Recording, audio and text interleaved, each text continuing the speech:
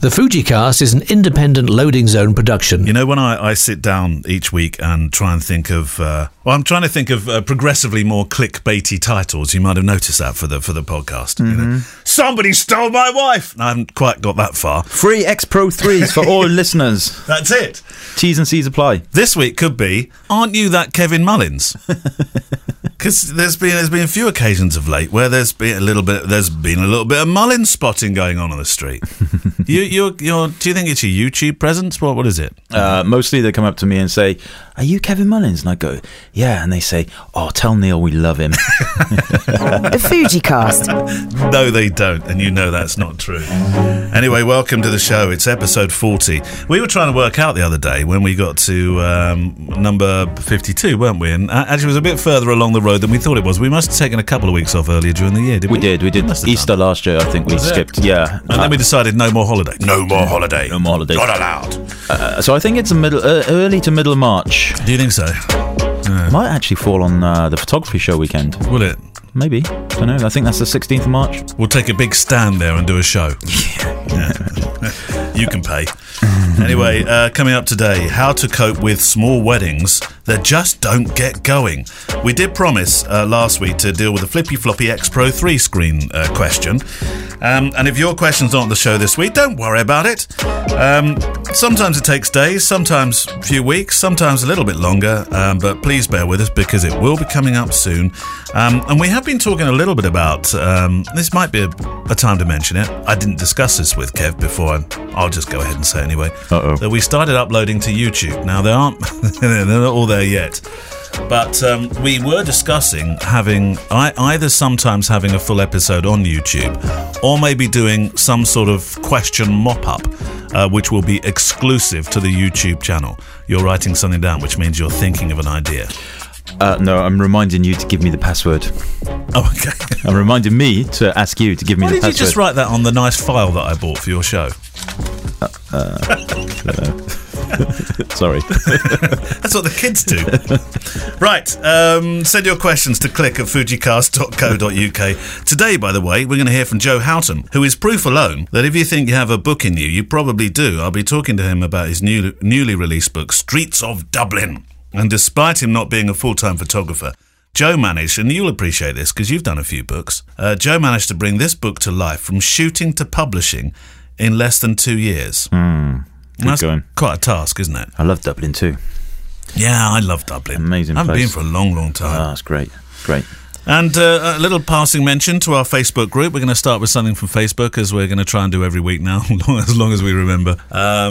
Thank you for your membership to that group. And if you're not in there yet, come join us, Just please. search for the FujiCast on Facebook and you can find the Facebook group. Of course, not everybody does use Facebook.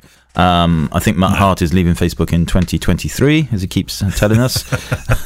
But he is in the Facebook group at the moment. I'll be leaving Facebook in 2023. Sorry, Matt, that's my impression. I'm going to get... He doesn't listen. He won't know. During the war. Okay, so Dodd Vickers. Matt, you're in such trouble with Matt now. You really are. Dodd Vickers. So this is the Facebook conversation starter this week from Dodd Vickers. And he says, "Hi guys, some people listen to music while editing photos for a job. Oh, yes. What do you listen to?" He's a podcast nut and he says, "It doesn't need to be a photography podcast. I listen to The Morning Stream more than most other podcasts for its sheer nerdiness." I don't know what that one is. Obviously, I listen to the FujiCast. I also watch Kelby One webcasts in spite of their Canon Nikon focus. Scott Kelby stuff is great. He's been around a long time. What do you listen to when editing? Maybe we will all discover new material. Photobomb, This Photo Life, Breathe Pictures, all great, but I was looking for something new. So this is a thread that did come up in the Facebook group, and so there was, and actually it was probably one of the busiest threads.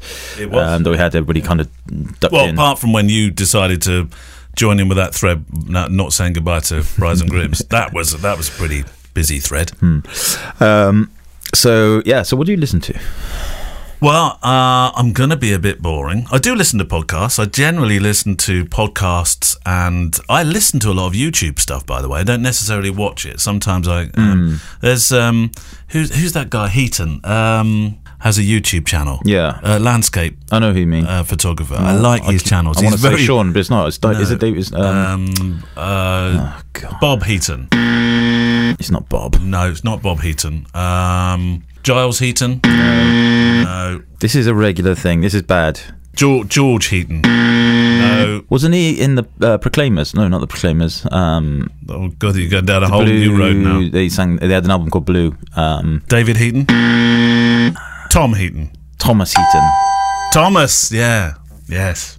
Oh, I should remember. That's my youngest son's name. I think we need to take our medication a bit earlier before we start recording. I like Thomas Heaton's channel, and I listen to that a lot. Yeah, it's very good. He's very, very listenable. And then I listen to an awful lot of Artlist. Oh, do you? Yeah. Oh, that's interesting. If you can hear that rumble in the back, can you hear this rumble? Can you hear that? We've had like 5 weeks of roadworks outside this studio. And they laid we couldn't have done this yesterday. Oh. The whole building was shaking as the tarmac was going down. Now they've come to White Line it in the rain. It's pouring with rain outside. A waste of time painting a road white when white lines on them. Anyway, what do you listen to? I think it's waterproof paint. Is it? Fairness, I think so. I listen to. But not when it goes down. I know it's waterproof later on. I actually, you know what? I find it hard sometimes to listen to anything. I'm a bit of a quiet. I need a bit of quiet. Sometimes I will listen to. I've got as you have somewhere. I think a record player. And my record player is a modern one, so it's got Bluetooth in it, so I can put my cordless headphone things on and listen to my old Johnny Cash records, Thames Van Zandt, Guy Clark, Emmylou Harris, all of that stuff. I love that. Yeah. But the only problem is because the record player is over the other side of the room, and because they're records, each side lasts about 18 minutes, and then I have to get up and go over to the other side. But you need one of those. Do you remember auto changers? I do remember auto changes. So you used to have a little arm that came across, and then it would drop the next record down each time. I'm not spending more money on record players. Okay. But sometimes I'll listen to on Spotify. I don't really listen to podcasts, I have to say. Not really when I'm at work, maybe in a car sometimes. Right. But I and this is very weird, but I listen to Gregorian chants. You're laughing, it's true. You listen to Gregorian chants? No way. Yeah, it's very, very cathartic. While you're driving? No, when I'm editing. Oh, right. It's like what is a Gregorian chant? What does it say? Yeah, it's like monks kind of thing, but not really religious. But it's just it's a bit like that. I could just come here and listen to you. It'd be brilliant. But honestly, it's like that kind of stuff. That very it's very mindful. It's very mindful because it's not bothering me. I'm not having to listen to the lyrics or anything. I'm not listening to a story. It's just there. And I find if I listen to proper records... So Gregorian, that's a mantra then, isn't it? Have you ever done meditation? No, I did yoga once, but I hurt myself. I don't know if that's the same thing. Well, the lotus position, they couldn't untangle you. Yeah. But yeah, if you do meditation, they teach you a mantra. Well, some meditations do. So I learned transcendental meditation. And many years Steve ago. Earle did an album called Transcendental Blues. Yeah, well, this wasn't it. Okay. We all have our own mantra. You learn your own mantra, and you're not supposed to ever share it. Even though friends of mine have said, "Does yours rhyme with?" And I say, "Yeah." Does it sound like? Yeah. It's exactly the same as mine. Nobody's supposed to share. What's yours? I can't tell you. I haven't told anybody for 25 years. Well, what was the point in telling us that then? Well, yeah, but it's like you have your own. Oh, I got a really good secret. Have you? Yeah. Will you tell us? No.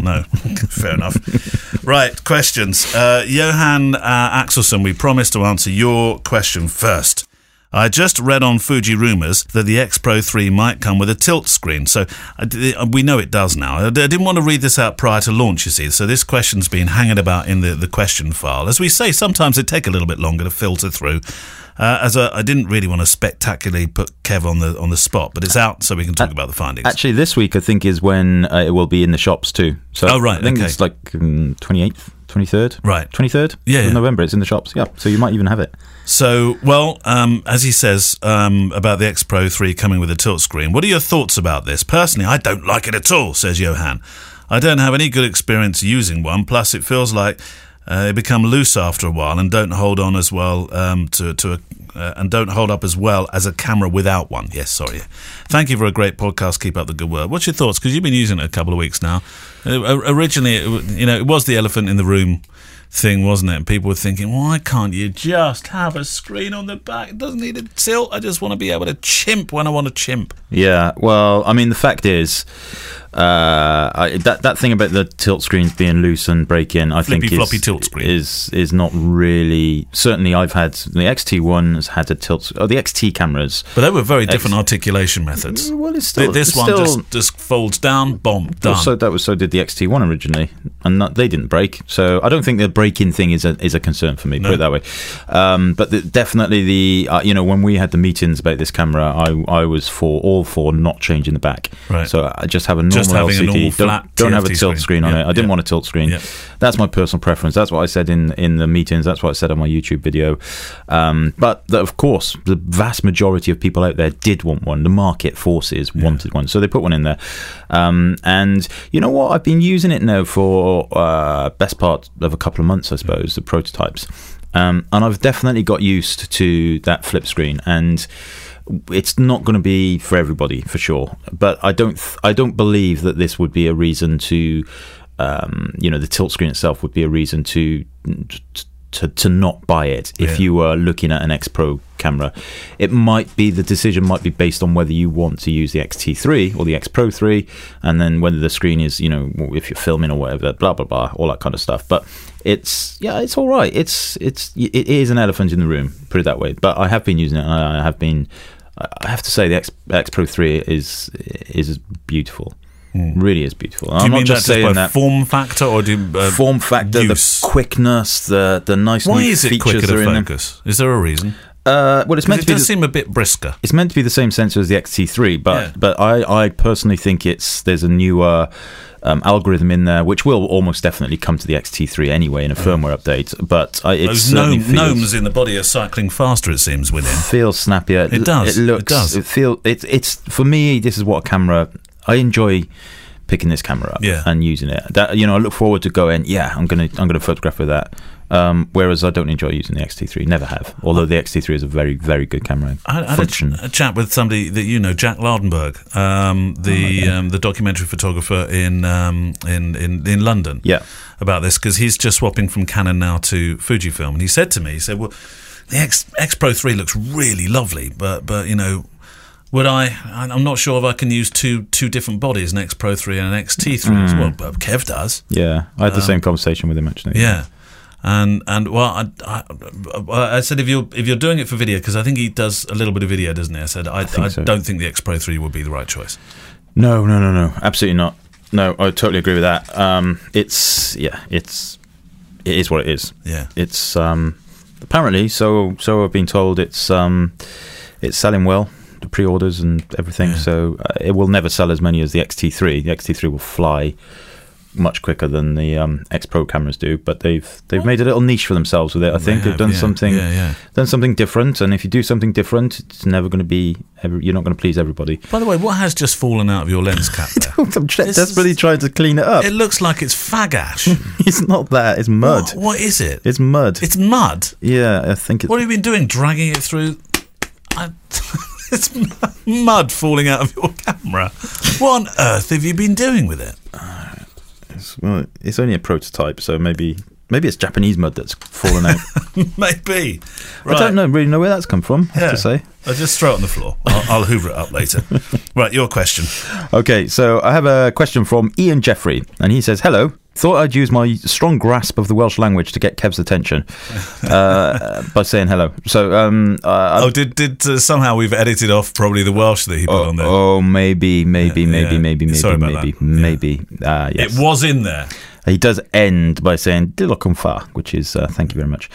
Anyway, he goes on to say, I've got a question which I've always wanted to ask some fellow wedding photographers. How do you cope when a small wedding doesn't really get going? And when there isn't really much to photograph?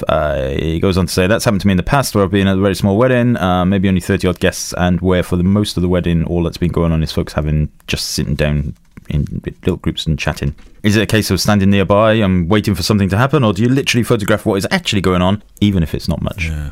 The L word comes to mind for me when that happens. Luggles. Luggles, yeah, we're back to that. Landscape. the landscape of the wedding. And that can be where it's situated, the geography of it.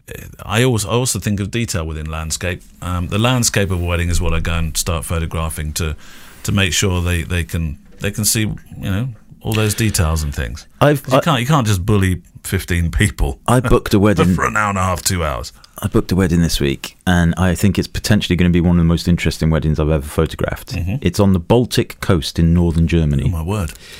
It's 15 guests, Yeah. and it's in a bubble. It's basically a glass bubble on a stilt that overlooks the sea, with Sounds amazing. 15 chairs, And you. and me. Yeah. So that will be similar kind of exercise, but I can't wait for that. That's going to be amazing. great. Yeah, I'm really looking forward How to did that. you get that booking? I want to get bookings YouTube. like that. Well, the inquiry came via YouTube, and then This shows, you know, people. I've been talking about YouTube having a wedding. well, he's a channel. photographer, Ah, so he's a photographer. So he's been okay. listening to my YouTube. All stuff right, I and- thought for a minute that No. you'd got found on No. a video searching for a wedding photographer. And No. So that is a good channel to think Yeah. about for your marketing strategy, isn't it? yeah, I think so too. I mean, I have to say, a lot of my inquiries these days are from other photographers and people in the industry. Anyway, so that will be a similar thing. But yeah, landscape is good. That's a good way of looking at it. I often, and I mentioned this before, think of a theme, think of something to look for. Yes. Whether that's human connection, eye contact, laughter. And this, we've talked about this before as well. Use your ears. Ears. Listen to the audio. Record the audio on your phone and take yourself out of the equation. mentioned this, Listen to the audio, and then that will tell you so much about what's going on at the wedding that you probably haven't picked up on. And You did that on your street workshop. I do that on my street Yeah. workshops all the time. Yeah, we did it this week. I sent them all off. I sent them off with I used to say to them, right, leave your cameras with me, go off with your phones, record the audio. Yeah. I want you to find a street corner, record the audio, come back, I'll give you your camera back, and then you listen to the audio, go back and take pictures based on the audio you've heard in exactly the same spot that you took the It's audio. a really thought-provoking way to do it. Yeah, so stuff like that. But, you know, the fact is, you can't make things happen. You can only photograph stuff that happens in front of you, unless you're orchestrating it, of course, if you're doing portraits and what have you. So from a documentary point of view, it can be challenging, but that's what they pay you for, and that's part of the job. Use your eyes, your ears, landscape, themes, audio. This comes from, if I hold this up to you, it's Nick, but this is his, in fact, I'll hold it up in a second. He said, by the way, Kev, that his favourite part of the show is when we, or maybe you, pronounce names and places that have proper epic failure. You see, if he hadn't phonetically spelt it, I think I'd be having epic failure at this particular point. So I'm gonna hold up. How do you think you pronounce his name? There we are. Oh my word! It's TC Goose. TC Goss. Nick's already laughing. Is it a silent T? C Goss. Well done. Silent. I hate silent letters in words. What's the point of them? Well, it's called language. Oh, silly. Not if you live in that country. It's silly with a silent F. Anyway, Nick, I don't know where to start with this because I'm hoping in no way this sounds self-indulgent in terms of me reading it out, self-congratulatory on our part as a podcast. But I did ask permission to read this, Kev, because... and I personally answered privately by email, and you'll understand why in a moment, and came back to it because I was more than a little moved by how you feel you can share what is otherwise intensely private stuff with us.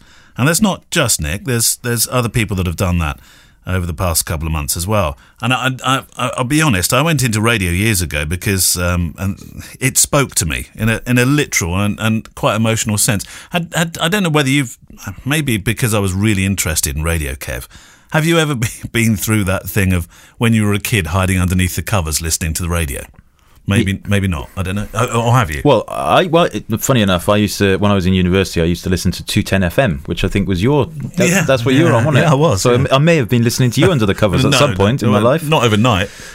Yeah, I used to listen at night time. Did you? Yeah. Well, I wasn't on the nighttime show, love. Oh, well, weren't you then? I'd moved up in the world by then. But no, I know what you mean, though. I used to listen to John Peel. Yeah, John Peel. Under the covers. I definitely used to listen. So when I was a young boy, I used to do a milk round when I was like 11 till about 15. Oh, God, here we go. Warning. This could be another one of Kev's long stories. And will this be as long as a lift shaft story of last week? No, so infamous story. I used to get up very early every day, including Saturdays, and do my milk round and then go to school.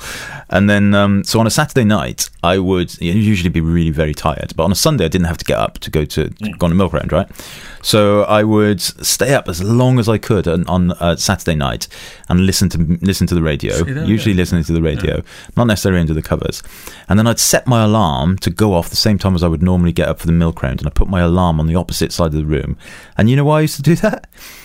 I used to love... Otherwise you wouldn't turn it off? Or? No, I used to love getting up just for the love of the ability to switch it off and get back into bed. I used to love that. So I would get up at like 4 a.m. or 4:30 or whatever it was. Yeah. It wasn't that early. It was probably about 6:30. Small things. Switch it off and go back to bed. And I used to absolutely love that. Could go straight back to bed. Well, this whole idea of audio and speaking to you, let me read Nick's words here, and maybe you'll have some thoughts afterwards. From Nick. My dad passed 2 months ago, and I'm struggling to get out and use my camera. And this was something I loved to do. I always carried a camera with me, but since he's passed, it's just been tough to even think about it. It feels like it would be a good escape, and I miss him terribly, but I just can't do it. I live in Los Angeles, but I'm from Philadelphia, and I almost feel like being across the country is making it harder to heal. Either way, enjoy the podcast. It's helping immensely. Please keep up the good work. And thank you for everything you're doing. So that's why I was a little bit concerned about the self-congratulatory bit at the end. But Nick, thank you. I mean, if listening to podcasts or radio, all those kind of things make you feel like you're connected with somebody, that this one email, of all the lovely emails that we get, and we do get some really nice ones and interesting questions and funny and thought-provoking ones too, but this one just was a breathtaking away moment for me. I don't know what you feel about getting out there again. I mean, I did write back to Nick. I didn't want to write everything I wrote for obvious reasons, but no, a rather clumsy fashion. I did make a suggestion. I said, take that camera to somewhere you like being with your dad, make a story, revisit. And yeah, while I think it's going to stir some strong emotions, I think your story and the pictures you'll make will be guided by some happy, sad and reminiscent moments alone with your camera, and that might be a good way to get out there again. Didn't you do something similar with is there a pier or a bridge or something with your father's name on it or something up in Suffolk? Yeah, well, he's Mum put a plaque on the pier with just his name. Yeah. And because we used to go to Southwold Pier and beach and resort quite a lot, and so every time I go back to Southwold, I go and look for that, and I should remember what side of the pier it's on, but I never remember. I always have to go searching it down again. It's still but there, I made a film about going to polish, put some Brasso on Dad's plaque. Yeah, I think. I mean, I'm fortunate enough to have not lost parents, but we did recently have bereavement in the family, and whilst it's not the same, probably doesn't have the same impact. It does knock you back a little bit, and it can take a little bit out of you in terms of momentum and just kind of getting through stuff. So well, I hope things ease a little bit. Yeah. Well, look, thank you, Nick, for your mail. Appreciated. I think we should hear from our interviewee this week. This is Joe Houghton. Now, how many books have you done? Is it 1 or 2? One. I thought you'd done 2. No, I'm currently. You're writing one, aren't you? In negotiations about a second one. Yeah. Okay. Can you tell us what that's about? No. No. Okay. Yeah. Not until you tell me what your mantra was. Does it rhyme with? So Joe has been photographing for over a decade now, but it's not his main job. And so to actually put a book together, a street walk book about the streets of Dublin. You love Dublin, don't you? Love it. Yeah, it's a wonderful city. Dublin's fair city. And he's taken it from conception to actually being published, and you can buy this here book through Amazon, and he's done it all within, so it's less than 2 years, which I think is a challenge. Or is it? Because as you're about to find out, the project for making the photos for the book, well, that was the harder part. Only in terms of the collation of pictures, because that's the thing that takes the time. We're photographers after all. We want to get it right. The getting it printed, the publishing, the distribution, even the writing part, that was actually the easiest part. And it turns out, you're about to find out, that if you have a book in you, if you're thinking, oh, what about that road trip across the States 5 years ago? That could make a good book. Well, if you have a book in you, I'm hoping the next 15 to 20 minutes is going to change your life. This week's guest is Joe Houghton. I'm going to sound not very down with the youth, Joe, when I say I had no idea if you bought Streets of Dublin that you would receive it free on Kindle too. I don't own a Kindle. I'm still a pick a piece of paper up merchant. I wasn't even aware that you consume photography books through a Kindle, but clearly you can. Yeah, I wasn't either. And it was one of the things that came to me, I suppose, as I started to put the book together over the last 3 or 4 years.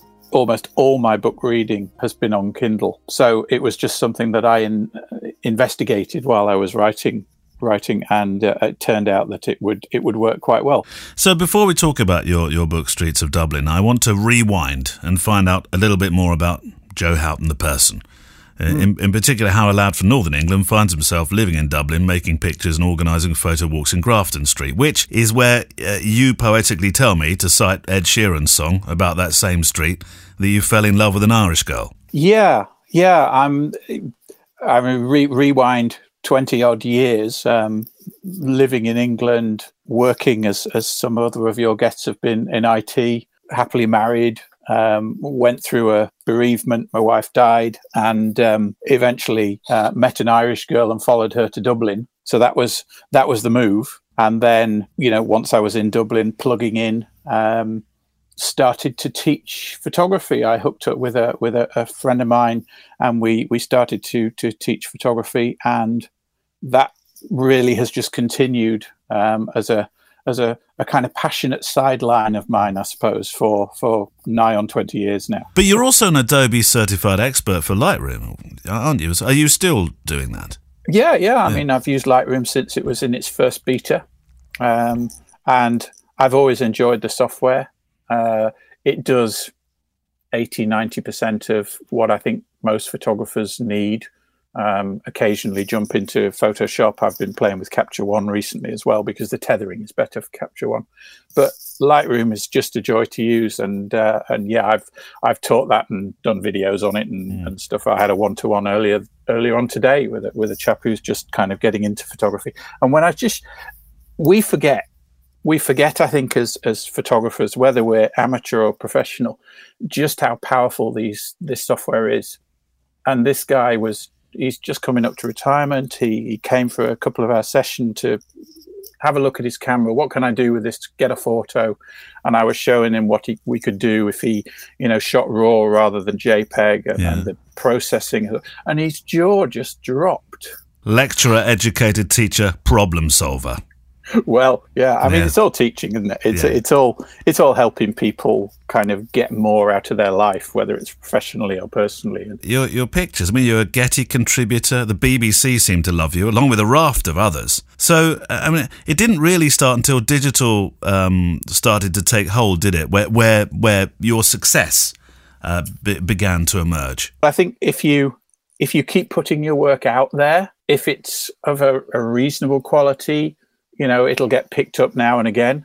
And I think that's kind of what I've done is I've tried to put my work out there as much as I can. Right, Streets of Dublin, 60 images of this amazing city just released. You're now formally a book I can buy through Amazon, which I think sounds quite cool, Joe.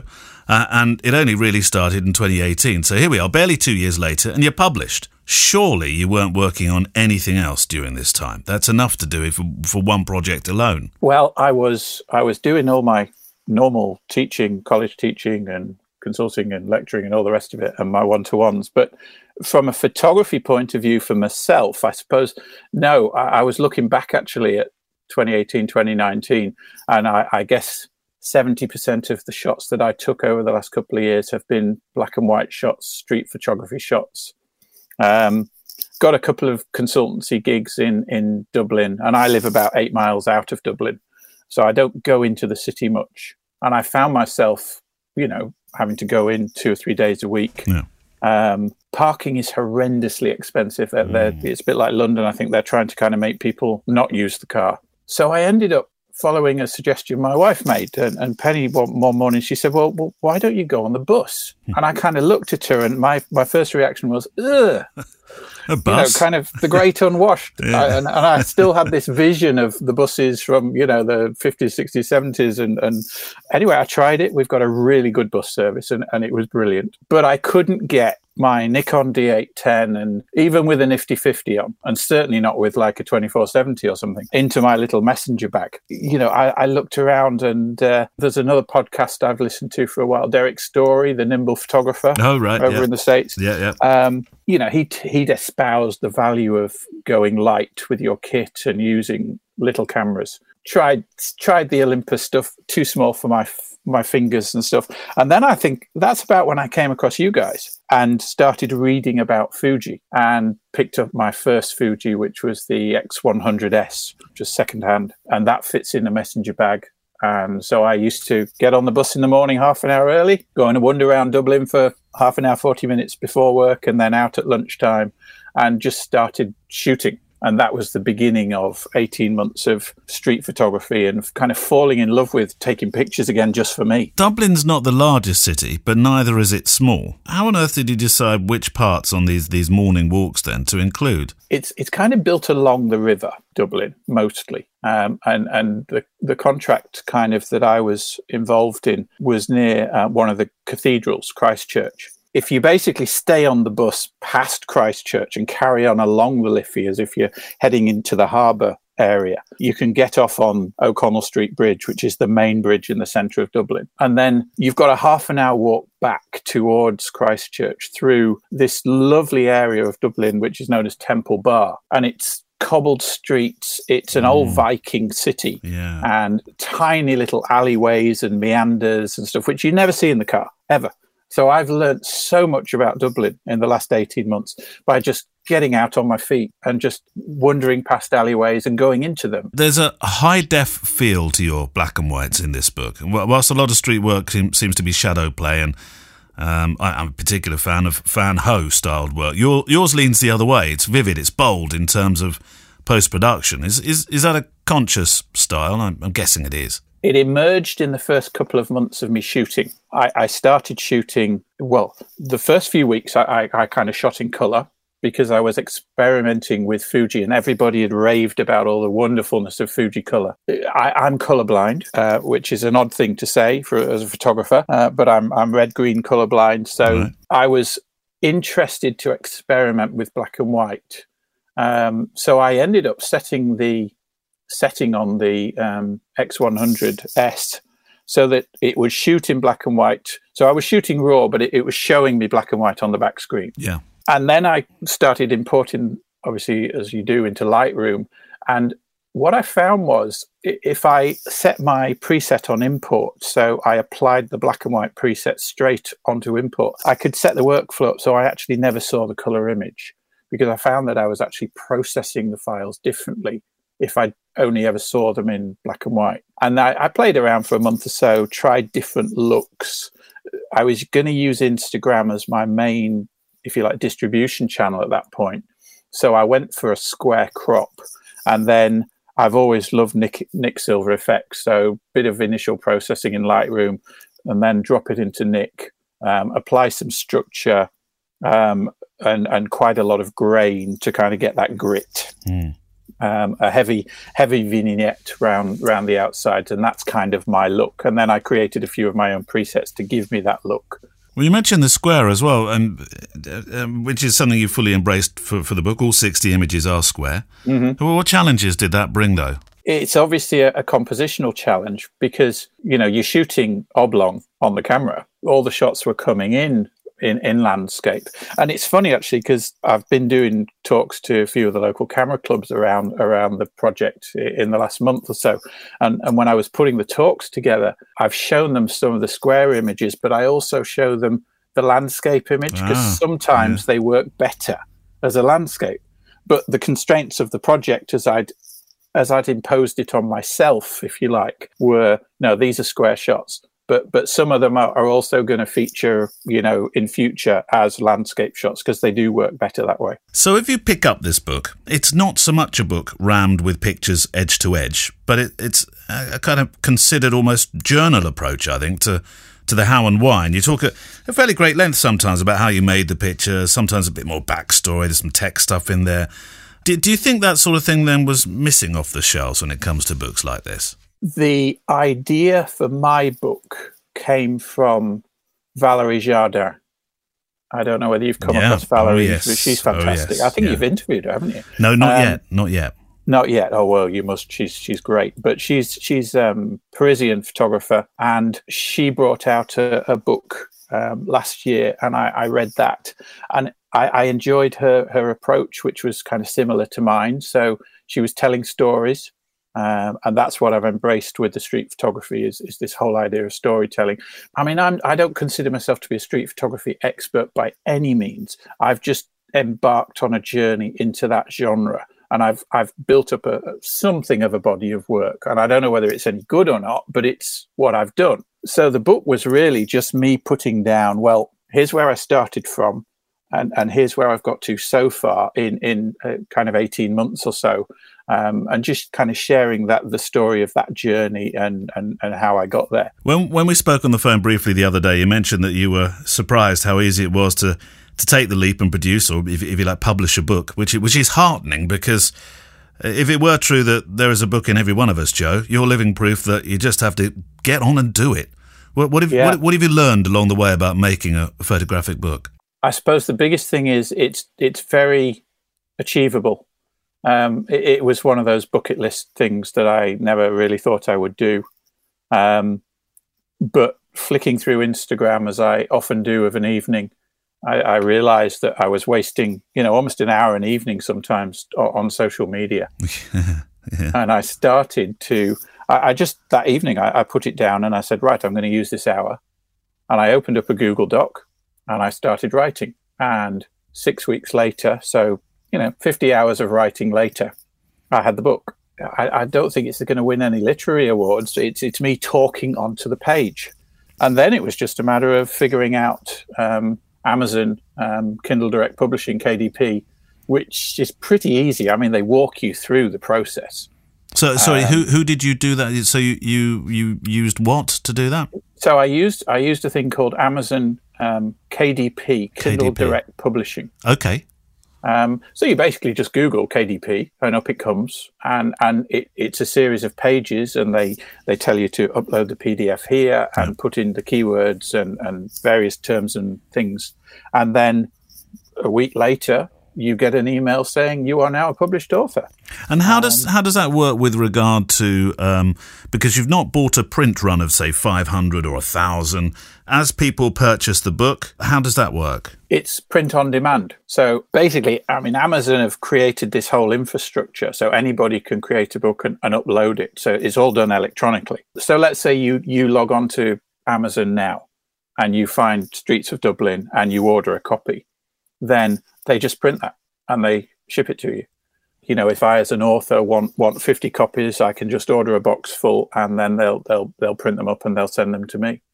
So it makes the whole process very, very easy, and it can be absolutely free. The only cost to me, apart from time, obviously, was that I bought the ISBN number. The number on the barcode at the back of the book.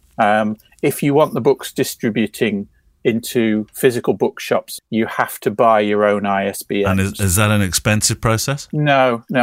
You can buy a block of 10 for about £120. Oh, okay, all right. Or one costs £80, I think. So, you buy a block of 10 and keep them for your next book.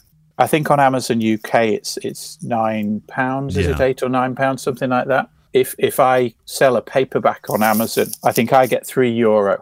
There's the print cost of, I think is about $2.50 or something. And then they charge a distribution cost, and then €3 kind of gets added into my account. Another side of your photographic life is the street walks, and you work with your wife, don't you? And actually the night walks, the day walks, the night walks in particular, which I've heard people love. How did that all come about? It's funny, when we first met, the first thing that I kind of did to try and woo Penny was invite her out on a photo walk, which we actually never did. We actually ended up cancelling it and going to a concert at the National Concert Hall instead. But we did go out on photo walks subsequently, and she became, enamoured of Lightroom. As a graphic designer, she knew Photoshop inside out, but she'd never seen Lightroom, and her jaw dropped when she saw what it could do. So as we got to know each other and got married, and certainly before the children came along, we used to go and do this stuff together a lot. You've got a few photo walks coming up, so do you mind sharing the dates? Yeah, we've got a Christmas Lights walk, which is where we meet on Grafton Street in the centre of Dublin. I mean, just like London, Dublin is lit up for Christmas. So it's a walk where we just amble around for a couple of hours shooting all the lovely Christmas decorations. And because there's so much light around with the Christmas decorations, you can also kind of do a bit of evening and night street photography as well. So that's normally a pretty popular walk. And then a bit later on over the Christmas holidays, we're gonna put another of the night walks along the Dublin Liffey River, where we shoot all the bridges, and that's a different walk. Most people don't shoot at night. Most people, even people who might shoot a lot during the day with their cameras, the thought of actually going out and shooting at night is very new to a lot of people. Alien to some people, yeah. Yeah, and you get beautiful shots because of all the reflections and the colour and stuff. So yeah, they're always interesting walks for people to come on. We'll be sure to share your website in the show notes. Just finally, now this is all done, talking book-wise, what's next? I'm imagining you're keen to reboot and tackle another book, surely? Yeah, I mean, now I know that it can be done. There's definitely another book kind of mulling. I'd like to write a book for kind of beginning photographers, because I've taught photographers to start photography for a while, but that's a pretty saturated market. So I'm trying to figure out an angle, and I'm also wondering whether I can do something more on street photography, perhaps in a colour format rather than just staying with the black and white. So yeah, kicking around a few ideas, but I mean, that book only came out in mid-September, so it's still pretty new. Oh, I want you to be prolific, Joe. More. Absolutely, more. Might I suggest one? Dating through Lightroom. Indeed. You're looking for an original angle. I'll talk to Penny about that and see what she says. Yeah. Joe, it's been a pleasure talking to you. The book's fabulous. We will leave, obviously, links so people can find you, although you've given it a nice Amazon plug as well. And all the best for future books that are to come as well. Well, many thanks for having me on. I've been really enjoying the show over the last few months. You're my trip into college most weeks. Oh, there we go. That's great.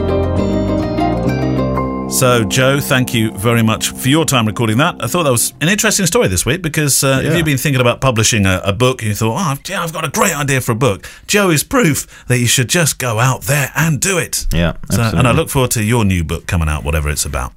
It's about mantras. Okay, so this comes from sharing them. This comes from Sam Meggs, right? And he says, "Hi Neil and Kevin. I was just wondering what your favourite or most useful thing that you bring to every wedding or shoot that isn't directly camera or lighting related. Okay. Do you have something that is an absolute must-have when you are on the job?" It doesn't say where Sam's from, but he's 05. His phone, wherever that is. 05. I don't know what that is. Maybe Mexico or something. Oh, okay. No, Samuel Meggs. Blimey, that's a difficult one. It's easy to think of things in the camera bag that I like to use during the day. I've got Thomas bought me this really cool. It's a credit card sized. It says flat. It's a credit card sized utility, something like bat utility thing that can unscrew things. I use it a lot for right. Yeah, like a Swiss Army knife. It is, but it's like a credit card size one. That's fantastic. That's one of my favourite things. Yeah, cool. It was a Father's Day present. Yeah. So you can fix the wedding dress and stuff and whenever. I could do anything like that. You could even use the little bit that comes out the end. You could use to pull across, because you took the mickey out of me taking knitting needles, crochet needles rather. When somebody says, "Anybody got a crochet needle?" So I can pull across a little the windy bit over the button, the elastic bit, and I say, "Yep, got one of those." It would just, if I did that, the whole dress would just fall apart in a crumbling ash mess. I don't know. I don't have anything really. I do have a little painting that Rosa drew for me when she was teeny weeny. It's a little crayon drawing. Yeah. And I always make sure that's in my camera bag. It says "I love you, Daddy," but it doesn't really say that. It's just kind of scribbles. Yeah. But that's always in my bag. I see. Yeah. It's like. Yeah, that's pretty much it. But it's orange and blue, so I always have that, and that's it. I don't really have any. It's a bit of a boring answer, really, isn't it? I don't have any. There's nothing in my camera bag that. I mean, there's lots of things that are always. It doesn't there. have to be in a camera bag. It can be just something you take. You could take Gemma. Oh no, maybe not. She's not very happy about that. Sorry, Gemma. I know we're not supposed to use it, but I can't use this every time for Gemma, can I? That would be wrong. I'm going to end up getting divorced again. Okay. No, I don't know. I think, I do. I do take like a pack of peanuts and stuff like that. Most weddings. Well, that's food. That's utilitarian stuff, isn't it? Stuff to keep you alive. Yeah, I'm a bit boring. What do you snack on, by the way, when you're at a wedding? Nuts. If I take, Yeah. so I will always take like a sandwich and stuff in the car. Well, actually, saying that always, I don't always, but I usually have a bag of nuts or something as an emergency, just in case if they don't feed me. But that's it. I mean, quite many occasions I've gone through, left the house at 6 a.m, not been fed at a wedding, and the first thing I eat is the 3 Ginsters pasties and the petrol station on the way home. Yeah, this really, really bad habit, and I got into that, not being able to stop for petrol without buying a protein bar and a milkshake and a. I can't. I just can't go past anything that says Ginsters on it. I have to stop and just get it all. Do you? What you buy the whole everything, lot? Whatever. I just go in. I'll have the whole lot, please. Thank you very much. Give me all your Ginsters. Any petrol? No, just the Ginsters. No, just the Ginsters. Does this car run on Ginsters? Thank you for your question. Ron Villar. Great podcast, gents. It's been a huge resource for my photographic self-education as well as both your blogs. Oh, that's nice. You've set the bar for me to aspire to. Kevin, well, I've got to an age now where I just can't get underneath that bar anymore. I had a go at a wedding recently. They had one of the limbo bars out. And there was this kind I'd like to see that. Neil. I thought, no, please don't do this. No. But, you've just got to do it, haven't you? Well, I would be able to just walk underneath it without even ducking. Question. Kevin, you wrote a post on your blog, f16.click, looking for the light about how you shot the images. You mentioned you generally spot meter, record the exposure, and then dial it in manually. I just wanted to know what that is and how does dialing it in manually change the overall look of the photo? Is it a function of street photography, the metering, or is it purely just something that you do? That's Ron for New York. Okay, so the metering. So I would only dial in the exposure if the light was not changing. Right. So let's just say, hypothetically, from a street photography point of view, you're on a street corner. The sun is very high, and there's a very distinct shadow and highlight area.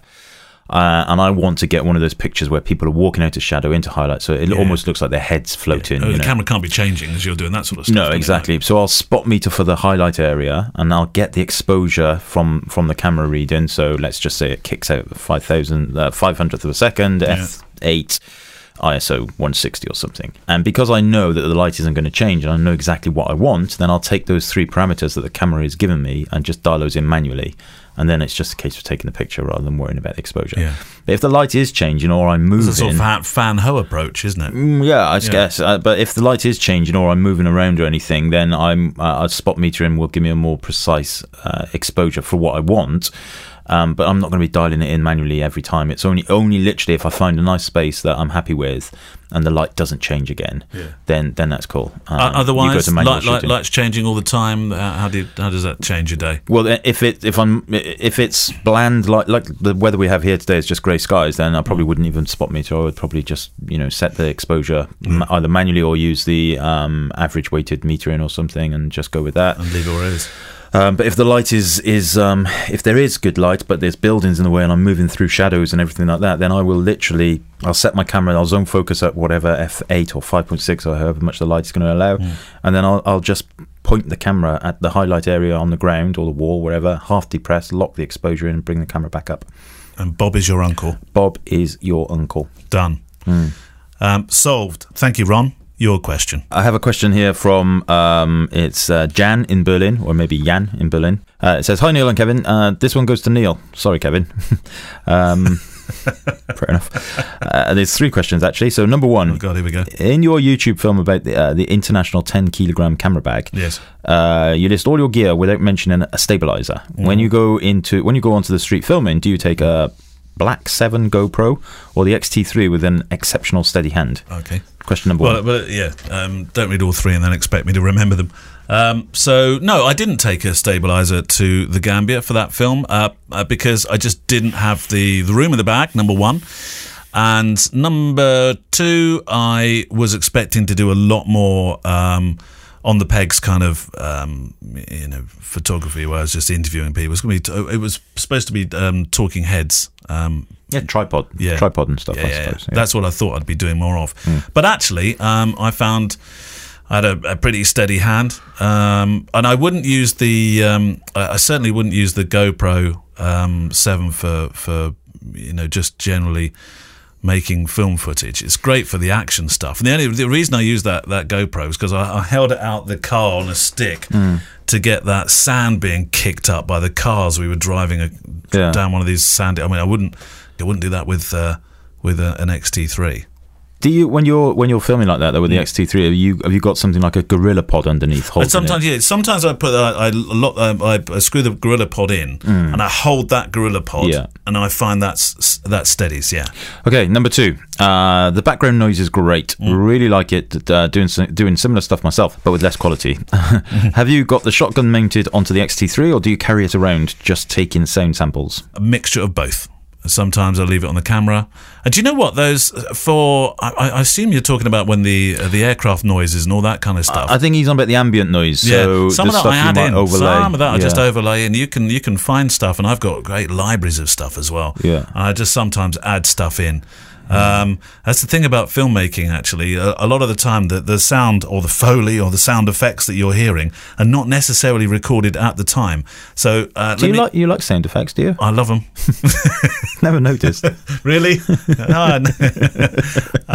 Yeah, sorry, but there was a part of that film. Do you remember? Have you seen the film? I think he's talking about the one with the rat in the where the cars got stolen. But the rat. I think he's talking about the rat in particular. That noise that was outside the window. It just wasn't loud enough. I had to recreate that the next day with the actual rat cage. Oh, okay. So I did have to go and recreate it. Oh my god, that's that. See that thing. But we did actually also mock one up with my son Jack, because I wasn't sure whether that was going to be good enough. So we took a saucepan out behind the studio here one evening and bashed it with a wooden spoon, but it wasn't the same. So I had to use the actual rat one that I'd done.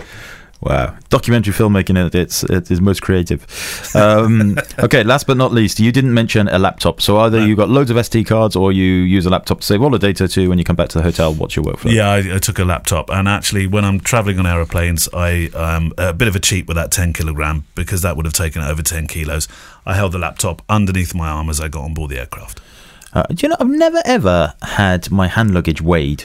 I have never happened. Yeah. I mean, my hand luggage is always way over, because I generally don't carry anything else. Can you imagine them saying, "I'm sorry, Mr. Mullins, this is over. What bit of your camera kit would you want to put in the hold?" No, they just charge you. It's a money making exercise, isn't it? No. Yeah. What about all those times you see stuff and cases? Oh, no. Yeah. No, if you want to put it in the hold. Yeah, I get. I mean, that's how. No, they'll say, we'll put it in free. No, I don't want it in there free. No. I want it with me. Yeah. No, I absolutely. I see that happening all the time. It's never happened to me, but I see it happening all the time. Maybe it's the low-cost carriers that I insist on flying. But normally, they've never weighed my hand luggage. Are they not? No. I'll tell you what, you go on Ryanair, they do. At some airports, they do. Oh yeah, okay, right. Okay. Is it my go? I don't want to fall out. No, it's your go. It's your go. I just asked the questions, but you answered them. All right. Here we go. This one's good. Hi Neil. Hi Kev. Enjoying the podcast as ever. Would love to have come to the Brighton meetup, but unfortunately, etc.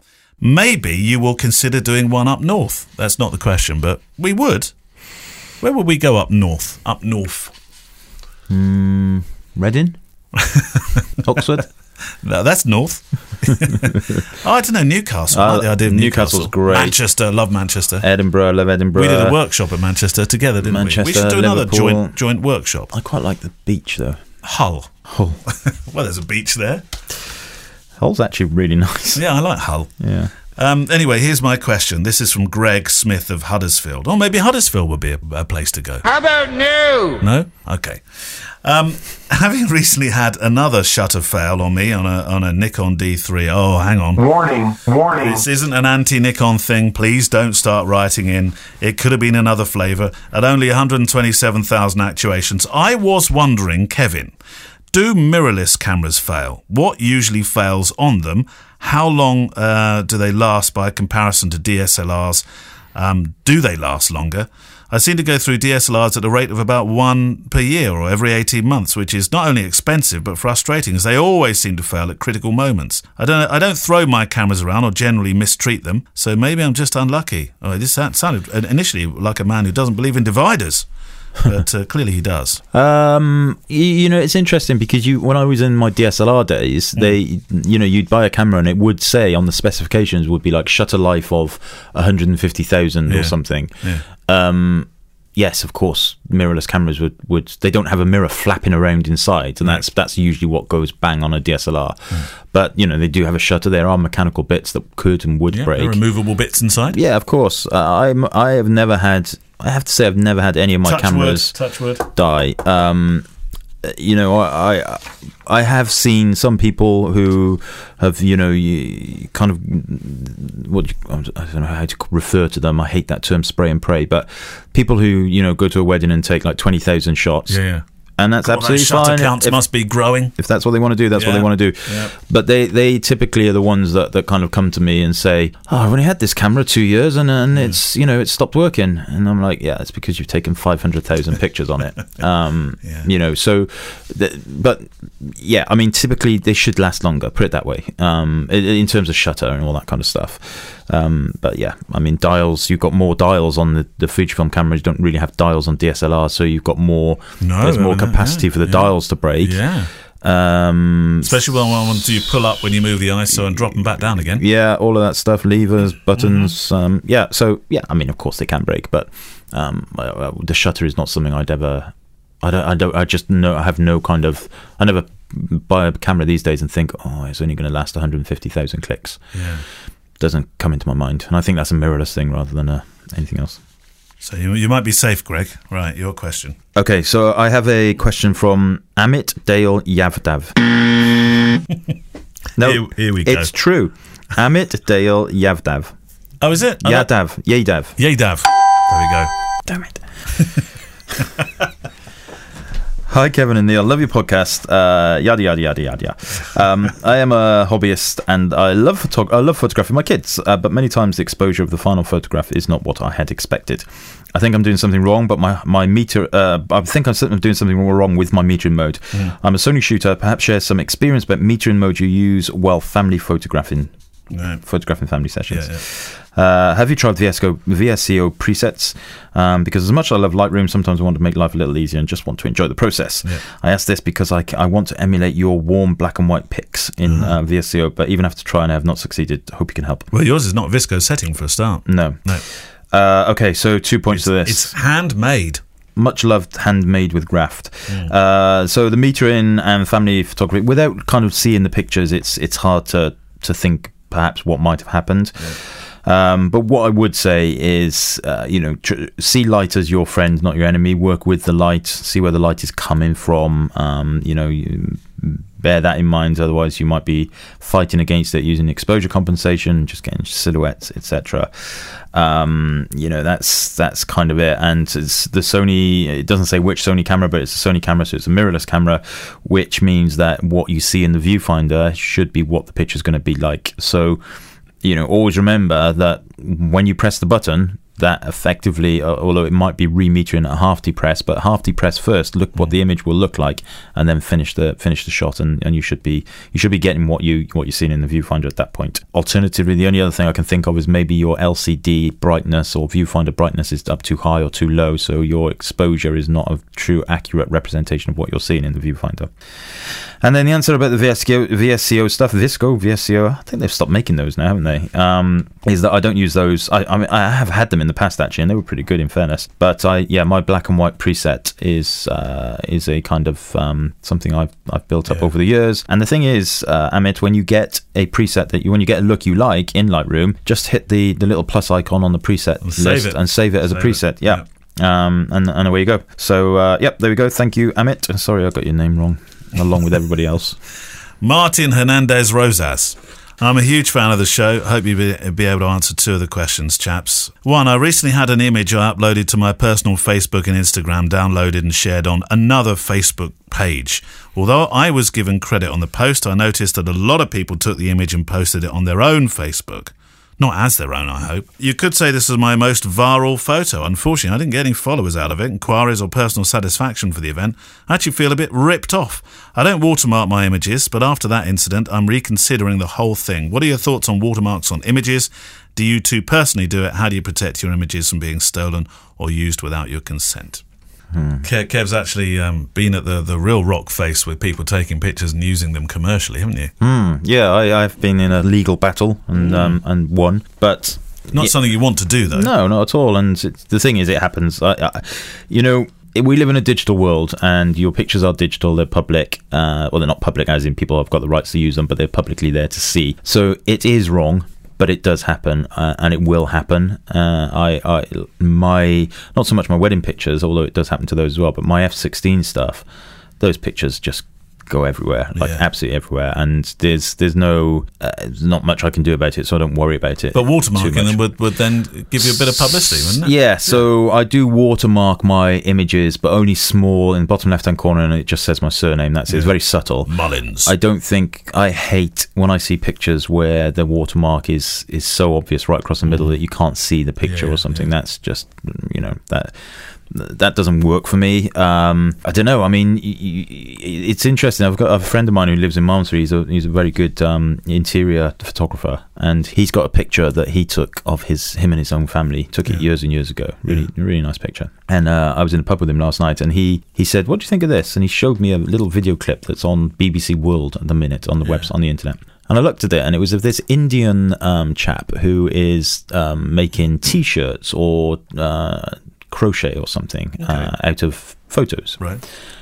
And I looked again. He said, "Watch it again." I looked again, and the first picture he was using was his picture of his family. All right. And now this picture of his family is not it's just something. It's clearly just been lifted off his Facebook profile. Well, why would people want that picture on there? I mean, it's a creative. It is a very nice picture. It's not just a snapshot. It's an interesting picture with good light and everything. Right. So, but it's not it's not a picture you could buy or anything. And so. And I was like, wow, that's quite interesting because... and then that got us talking. I know we're deviating again at the minute. I don't think it's illegal, and this is not the case here, but I don't think it's illegal if you paint a photograph. Like you can... If you took a photograph and I painted it and it was a very good representation, or I sketched it or whatever... that the copyright does not pass on to the reproduction in that respect. Right. It's the same for painting. So like a Rembrandt, for example, if somebody painted a very similar or painted it exactly the same, but didn't try and pass it off as a forgery, right, then I don't think that's illegal either. It's emulating. Yeah, it's emulating. And I might be wrong, so maybe somebody will be able to kind of clarify. We might need Alan Gump to fact check us on this one. But it'll be different per different countries, wouldn't it? So for my friend's case, I was like, you know what? I don't know what leg you can stand on, because he's not copying your picture. What he's doing is he's knitting something out of using your likeness but as a design. But his picture's being used to put on. It's like screen printing. Isn't it? No. So he's got the picture on the table, and then he's using his crochet and knitting needles and stuff to make something. Wow, that's craft. It's bloody good. I mean, what he produced is amazing. It's I'd be incredible. First on the order if I was him. I'd want that. Yeah. So send me my family crochet. But so that's a blurry line, isn't it? Where's the copyright? What's it's if I take a photograph of a painting. Yeah. Is it illegal? Or if somebody who's very, very, very good at drawing draws a copy of a picture that looks just like the original photograph, is that illegal? As long as you don't say this was the original, then I don't think it is. We were doing for Jack's school project, we have something. Do you do shared learning? Have you ever heard of shared learning? Me and Gemma sometimes. Yeah, okay. So shared learning, well, it's a policy at this particular school. I think what it means is it's homework for adults. Yeah. Shared learning. Give me that. So we had to do a project about, I quite liked it actually because it was all about artists, and I copied a Keith Haring picture, and the artist that used to do the very colourful men, very pop art. Oh yeah. And but then I changed it slightly to. But clearly, I mean, I'm not photographing it and selling it, but that's what you're talking about when you're using an idea and being inspired by it. Yeah, that's essentially what this chap in India was doing when he was. Yeah, presenting this crochet art. Yeah. It was very, very weird kind of what's right and what's wrong. But in this case, you know, do you get angry about it, or do you just think, do you know what? I would certainly, if my policy on this, if it's being used for commercial gain, then I will be sending emails and saying, look, you know what, this is not mine. On. And for hundreds of websites have used my wedding pictures and stuff, and I don't bother even looking any longer. And that's partly because Fujifilm relationship and the spread of the images, not necessarily because they're, you know, the quality of them. It's because there's a lot of them out there. But if somebody took your site and wholesale copied it, as has happened, which has happened. Yeah, I mean, you want to be saying, "Excuse me." Yeah, I did. Quite sure where you're coming from with that concept. Yeah, so it's all, you know. Amelia Trowbridge. A couple of weeks ago, we had Amelia on the show as a guest, and her work is just phenomenal. And I'm paraphrasing slightly, but when I asked this question of her, she said, "I haven't got the energy or inclination to go chasing people all the time. We live in a digital world, and actually, it's not the top of my priority list. I'm going to go and do something else, like make pictures." Yeah, I agree. So, there was a second part to the question here from Martin in Chicago, Illinois. I'm curious to know, to what extent do you two crop your images when editing, if you do it at all? Well, the answer for me is yes, I do occasionally. I try to get it right in camera, but sometimes, you know, there's something on the edge of the frame. I just squeeze that in just a bit more. Yeah, unashamedly. I do it. I'm pretty much the same. Yeah. I'm always having to straighten them up, and then that leads to something needing cropping off. Yeah, straightening is something I do a lot of. I'm not a big fan of the Dutch tilt. I think we've had this conversation before, haven't we? Dutch tilt disease. Dutch tilt. Yeah. Anyway, thank you. That's it for this week. If you have liked the show, here's an idea. Take a moment and share it. I said last week we'll consider you legendary material, but we really will. Apple Podcasts are fantastic, by the way. But if you've enjoyed it and you like it, then share it, because that helps the whole community grow, and we'd really appreciate that. If you're not joined the private Facebook group, now is the time. We're waiting in there. Kev's waiting in there to say hello to you. Thank you for your questions. Send them in to click@fujicast.co.uk. Music is from Blue Wednesday, with other stuff from Artlist, the wonderful Artlist as well. Your payoff this week, Kev. Oh, you don't like this, actually.